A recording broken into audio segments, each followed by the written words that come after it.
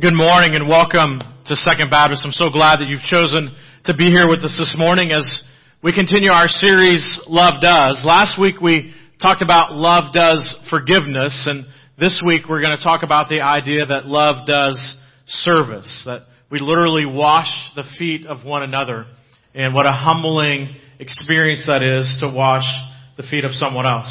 During a time like this idea of serving may look like taking groceries to someone else. It may look like taking a meal to someone, or maybe even just doing something as simple as making a phone call. I do remember a few times in our life where friends and others have served our family. One time in particular, a friend even put a brand new tire on a truck for us.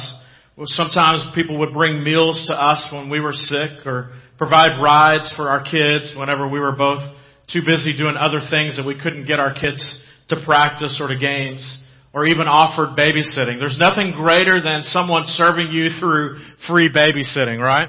And so those kind of things that people do for you is that idea of serving. And this thing of serving means that, and many times it means that it's inconvenient for us as well, that we kind of go beyond what is the norm, and it's inconvenient to serve someone else. So what does it look like to be inconvenienced in a way to serve others? We as a family had the ability, we had a basement for quite a few years, and we had the ability to serve families over the years through this gift called a basement. And we opened it up, and several families lived with us for a long period of time, or to help them out in different ways. And so it was chaos in our house, but we loved it, and we even still today, we talk about the opportunities that we had as a family to serve others through the gift of a third floor through the basement, and see what God was able to do that. One of the jobs that I had in college actually was one of a server, and waiting on people, and taking their orders and drinks and all of that. And listen, if you want to get to know people, become a waiter or a waitress. You'll get to know their heart really well. And one of the generosity of their tips, and then also of how they treat you. It's amazing how people treat their servers. And so that really opened up my eyes to people's mindsets on how we, in some way or another, we put ourselves above other people because they're waiting on us or they're serving us. I also had the opportunity to serve a age group or a demographic, the mentally disabled, and was able to serve them in college as well. And I tell you that the most difficult work that I've ever done in my life, but also the most rewarding work that I've ever done, to literally serve those and to put myself in opportunities that were humbling to me, but to serve someone else. And if you've ever changed an adult person's diaper, that will humble you and change you forever. And so those opportunities and those things through life have shown me this idea of what does it look like to serve someone else, and the idea of many times it's inconvenient, and also it humbles us. It changes our posture from being here to literally being able to, at the feet of someone else, to wash their feet. So this morning, that's what I want us to think about, is this idea of love serving.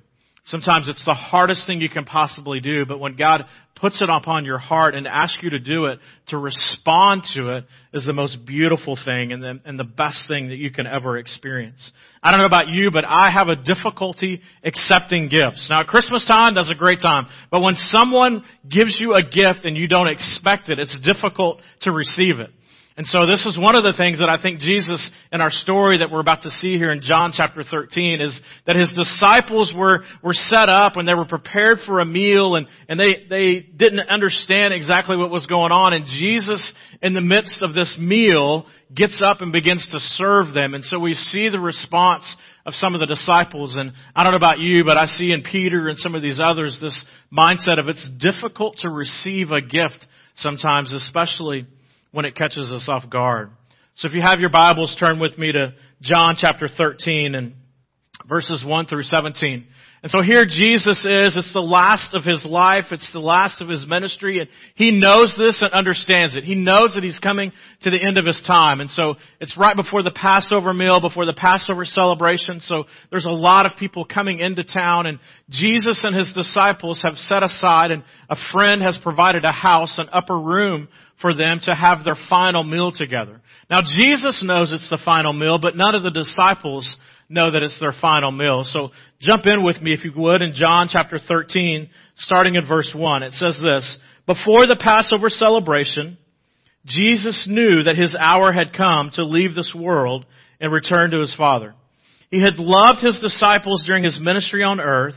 Now catch this. "And now he loved them to the very end." So the very first thing that I want you to grasp this morning is this, is that love serves and it does not quit. It goes to the very end. Jesus knew that this was the end of his ministry. Jesus knew that he could have easily walked away because it was the end of his time. But he chose to love even to the very end. Jesus knows that his death is imminent. Jesus knows that his disciples are about to betray him and about to abandon him. But even in the midst of this, he could have quit. His love goes on. So the first thing is this, love serves, it does not quit. Or maybe another way to say it is this, is love is an attitude that leads to action. Love is an attitude that leads us to action. That yes, it would be convenient to quit. Yes, we may have more information, but we still choose to love. When we truly love, it leads us to action. And here Jesus, knowing the circumstances, knowing what's happened, still chooses to love the people around him. The other thing that I want you to see as you continue on in verse 2 is that love not only serves and doesn't quit, but love serves and it doesn't claim any rights for itself. Look at verse 2. "It was time for supper, and the devil had already prompted Judas, son of Simon Iscariot, to betray Jesus. Jesus knew that the Father had given him authority over everything, and that he had come from God and would return to God. So he got up from the table and took off his robe and wrapped a cloth around his waist." Now in this moment, Jesus had all authority. He knew everything. He had full knowledge of what was about to come. He had full knowledge of the fact that his life was about to end and that he was about to be back at the right hand of the Father. And one, he chose to love them to the very end. But then also this action of love, or this love led him to the action of taking off of his robe, the thing that designated who he was, and he put on the clothes, basically, of a slave. So he took off, he had all authority and all rights and all privileges as the King of Kings and Lord of Lords, and he knew that he was about to be the sacrifice for all men and to sit at the right hand of the Father, and he chooses to disrobe himself of all of that and to take on the clothing of a slave. It's powerful stuff. Look at the next verse. "And then he poured water into a basin. Then he began to wash the disciples' feet, and then drying them with a towel he had around him." Love serves, it leads us into action, and it just robes us of any rights that we could claim for ourselves. Now here's the interesting thing, is that Jesus' disciples could have done this very thing. They could have washed each other's feet, but they walked past the wash basin that would have been at the front door to wash your feet. And so they walked past it.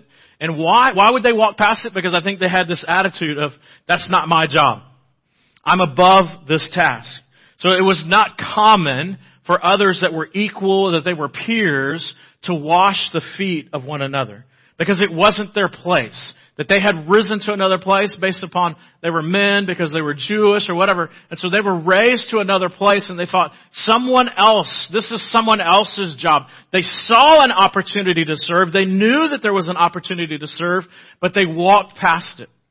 It was below them. They were, even this, imagine this, they're gathered there together to eat dinner, and this is the famous picture that we've all seen where Jesus and his disciples gathered on one side of the table to take a big selfie.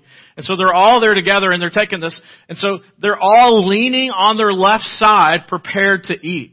And so this is the scene, is that Jesus and his disciples are up there, they're prepared to eat, they're all leaning on their side, they're ready for food, and so it even talks about the idea that no one's even ready to serve anyone else, they're waiting to be served. And then even in the midst of this, if you look at Luke chapter 22 verse 24, it even says as they're sitting there and they're waiting to be served, a discussion breaks out, maybe even better, an argument breaks out about who among them is even the greatest.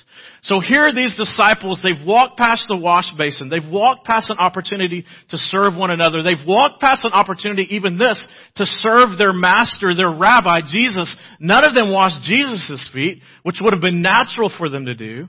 And then they're gathered around, they're leaning there and they're waiting for someone to serve them food, and they're leaning there and they begin to have a discussion. Hey, are you better than me? No, I think I'm better than you. And so this is the scene of Jesus' last meal with His disciples. And I'm sure that Jesus is going, what have I been doing with these guys for the last 3.5 years? And this is our last moment together, and they're worried about who's the greatest among us. And here's the deal. In the midst of this, Jesus knew that He had all authority in heaven and on earth. He was and is the King of Kings and the Lord of Lords. He is sitting at the right hand of the Father, and He knew His rightful place, what was His. And He takes off those robes and dons the clothes of a slave and does the very thing that everyone else in the room should have been doing for Him. That's Jesus' last action for His disciples. Of all the things that Jesus could have said, of all the things that Jesus could have done, after 3.5 years with these guys, He puts Himself lower than them and serves them and washes literally the crap off of their feet. For you see, these guys have been walking around barefooted and in sandals, and they're walking where the animals have been walking. Their dust is kicking up everywhere. And so they're sitting at the table waiting to be served with dirty feet. And Jesus, the one who is the highest place in the gathering, dons the clothing of a slave and begins to wash the crap off of those guys' feet and says, listen, this is what love looks like. Is that you think that you're in a place of honor. You think that you're in a place where others should serve you. But if you truly are a follower of me, this is the model that I'm setting for you, is you set aside all of your rights, all of your privileges, all the things that you think that you've earned. You set all of them aside to serve one, to wash the feet. There is no lower job, there is no lower task within the household than to wash the feet of those that have come into the house. And Jesus says, none of us, even the King of Kings, is above getting on your knees and washing the feet of those who've entered into your house. Love does not only quit, but love doesn't claim rights, even that are rightfully theirs. Jesus had all authority, and He had the position, and He surrenders them to serve others. We believe we have rights, and when these rights are offended, we have a tendency to quit things. We have a tendency to pout or to throw a little pity party. Sometimes we're called to another church, and there's different things that we do because our rights are offended. And instead of serving, our rights are offended, and we go out and do other things to draw attention to ourselves, to show that our rights have been offended, instead of getting on our knees and saying, this is an opportunity for me to serve and to be humble. Even if you look at Philippians chapter 2, Paul describes this in great detail. He basically says this, that Jesus didn't see clinging to His Godship and His rights of being God as something to cling to. As a matter of fact, He releases them. He gave up the divine privileges to become like a slave. Beautiful stuff. Listen, you've been around church for a little bit, you've grown up in church, and maybe you know the Bible, you've got it inside and out, and you think that you don't have to do certain things. Listen, this is what transformation is. When God gets a hold of our heart, we begin to weep over things that we never thought we could weep over. We're moved by things that we never thought we could be moved by before. And that's only because God has transformed our heart. And although we may have the rights and privileges way up here, that what God has called us to is not to claim those rights, but to set them aside so that we can serve and literally get the crap off of other people's feet. That is what the church is. That's our calling. Is to get in the mess with other people and to literally say, how can I serve you? How can I help you? You have stuff on your feet. You've been walking amongst the mess. You've been walking amongst the mire. I need to help you. I need to wash your feet.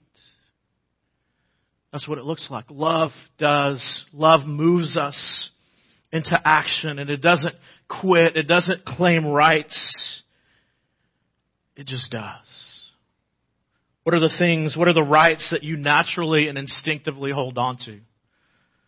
What are the things that you think that you've gotten? Maybe it's your education, maybe it's your socioeconomic status, but whatever it may be. What are the things that are your rights that keeps you from serving someone else that's in a lower position, so to speak, than you? What keeps you from washing their feet?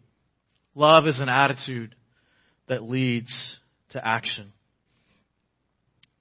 Continue on, look down at verse 6. Here Jesus kind of gets into an interesting discussion with Peter, because as Peter begins to realize what's happening, Jesus is working his way around the circle, and he's washing the feet and he's drying them. He's washing the feet and he's drying them. And I imagine that every time that Jesus is encountering one of the disciples, he says something specifically to them, that he tells them, one, that he loves them, that he cares for them, and he gives them a word of encouragement. I just imagine that that's Jesus' heart in this last moment, that he knows this is the end, and so he's intentionally washing the feet of each one of his disciples, and he's offering a word of encouragement to them, a word to challenge them to be who they are and to experience what's about to take place. He's preparing their hearts and minds for what's about to place. And so it gets to right around to Simon Peter, and Simon Peter's a very vocal guy, and so Simon Peter in the midst of this says, "Lord, are you going to wash my feet?"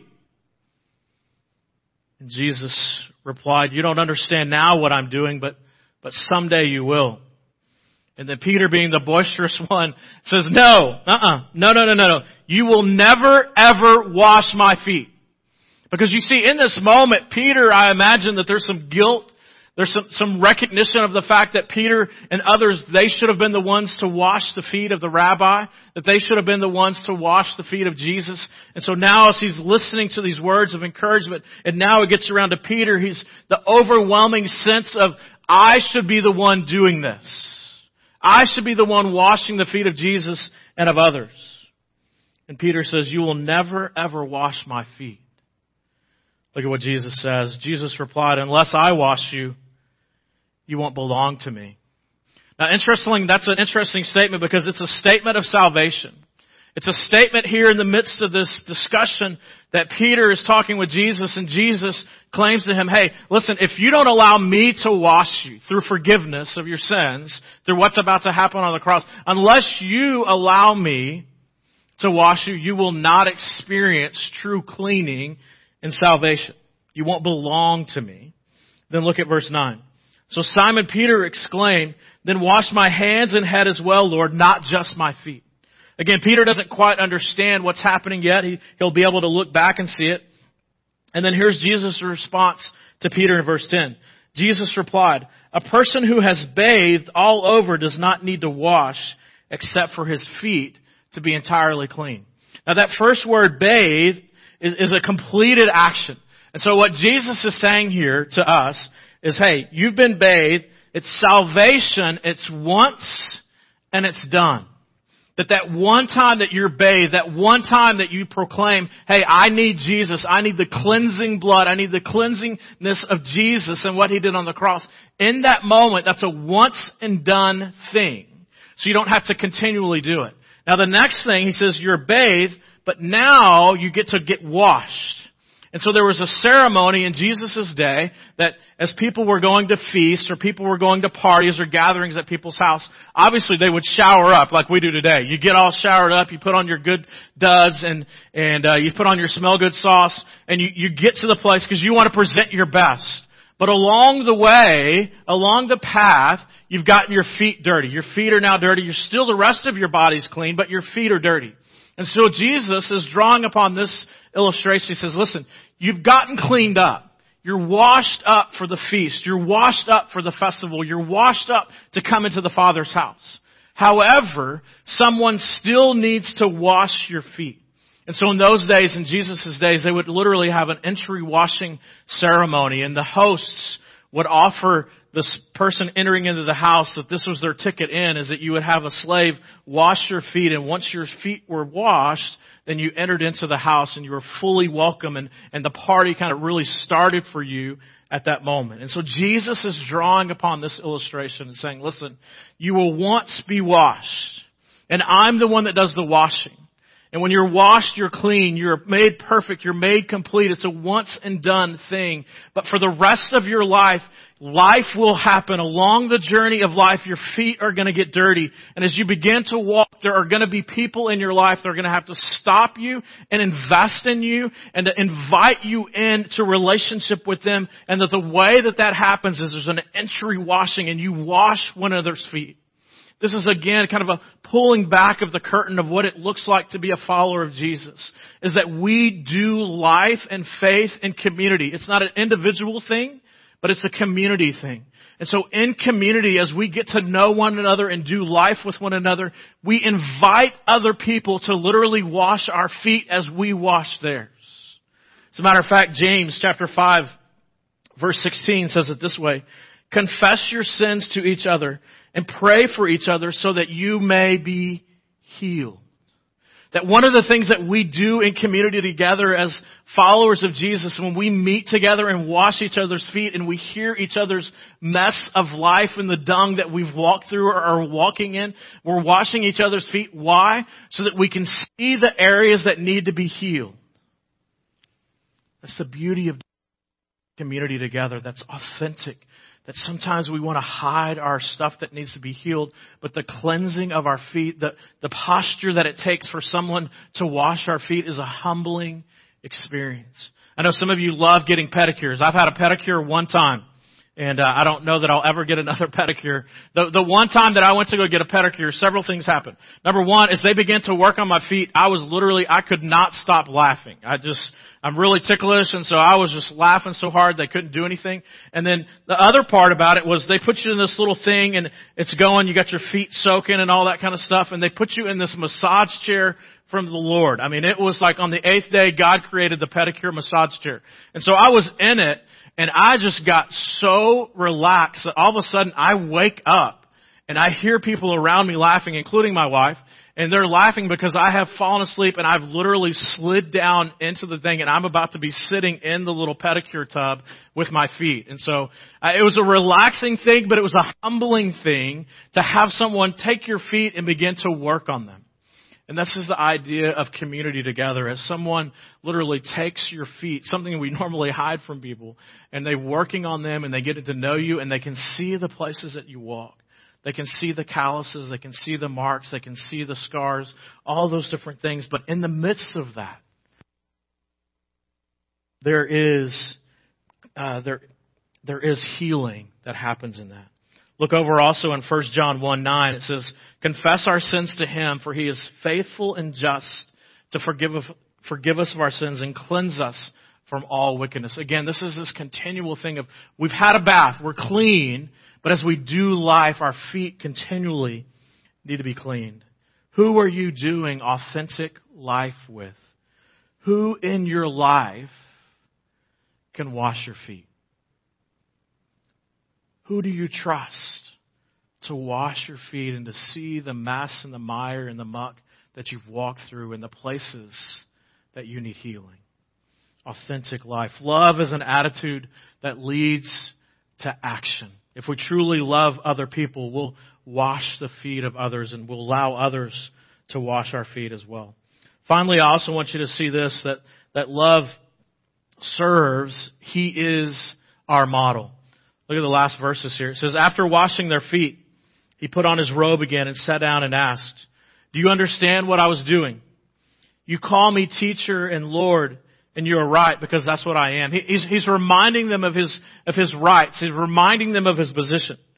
And since I am your Lord and teacher, and I've washed your feet, you ought to wash each other's feet as well.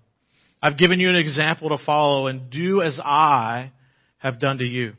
I tell you the truth, slaves are no greater than their master, nor is the messenger more important than the one who sends the message.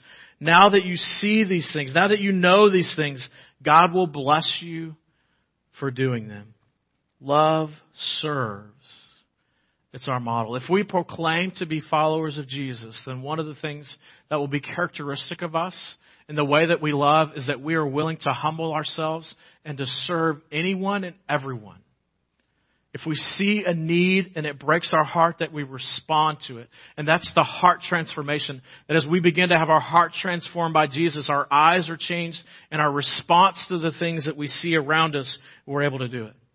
But here's the deal. We naturally jockey for position. We jockey for a platform. We're moving so that we can have more followers. That's our natural bent, is that we're wanting to place ourselves at this higher place.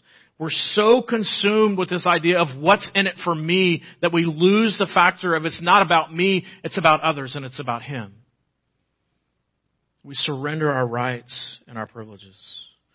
So maybe the thing for us is begin to ask this and make this our prayer request as we kind of leave out in the day, as you get into your car, as you go to work or you go to school or whatever, and you see something, ask yourself this question. Dear Jesus, is this an assignment that you have for me? That something begins to burden your heart, an opportunity to serve? God, is this my assignment? Is it something that you're asking me for me to do? So if you see a need and you can meet it, then respond. God, is this an assignment for me? You're putting it in front of me. I'm seeing a need and I can meet it, so therefore I'm going to respond. That's what it means to wash feet. Because here's the deal. As we become followers and grow in our walk with Jesus and walk in the dust of our rabbi, serving is not what I do, it's who I am. The more that we look and act and think and talk like Jesus, serving isn't something that I do, it is who I am. It becomes a natural instinct for us to wash the feet of other people because love does. Love leads to action. We remove ourselves of our rights. We remove ourselves of the opportunity of other things so that we can serve others and to wash the crap off of other people's feet.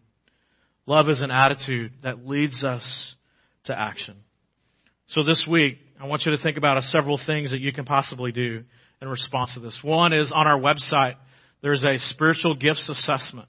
You can go to our website, sblg.org, and pull up resources, and there's some resources on there, and one of those resources is a spiritual gift assessment. So as you take that, hopefully, you'll begin to see that God has uniquely created you to serve in some different ways. And so whether that's in the church community here or in the community at large, and you'll realize and recognize, maybe for the first time, a passion and the gifts and talents that God has given you for specific things. Also, consider how you can serve here and now, right through second, and the opportunities in the future that you're going to have as we gather back together in the next few weeks. And then also maybe finally is ask this question. God, show me whose feet do I need to wash?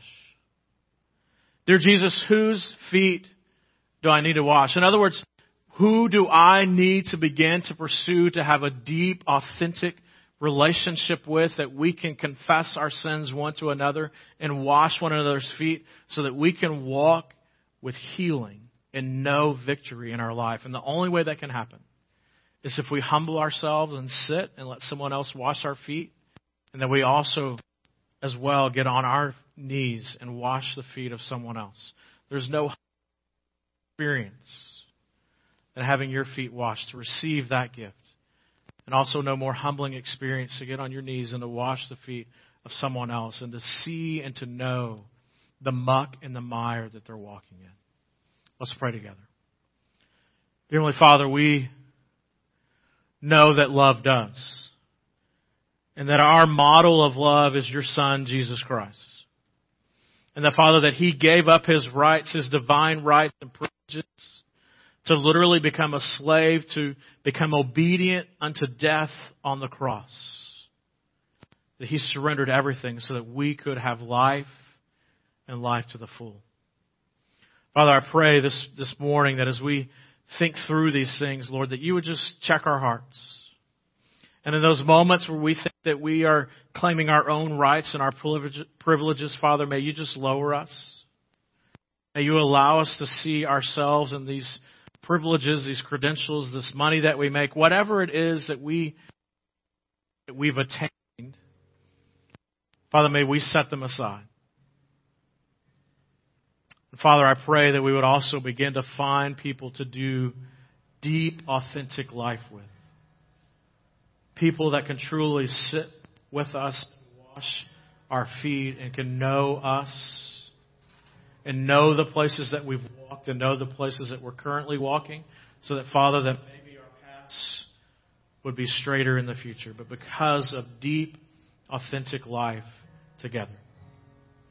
Lord, challenge us. Love not only forgives, but love serves. It's in your Son's name that we pray. Amen.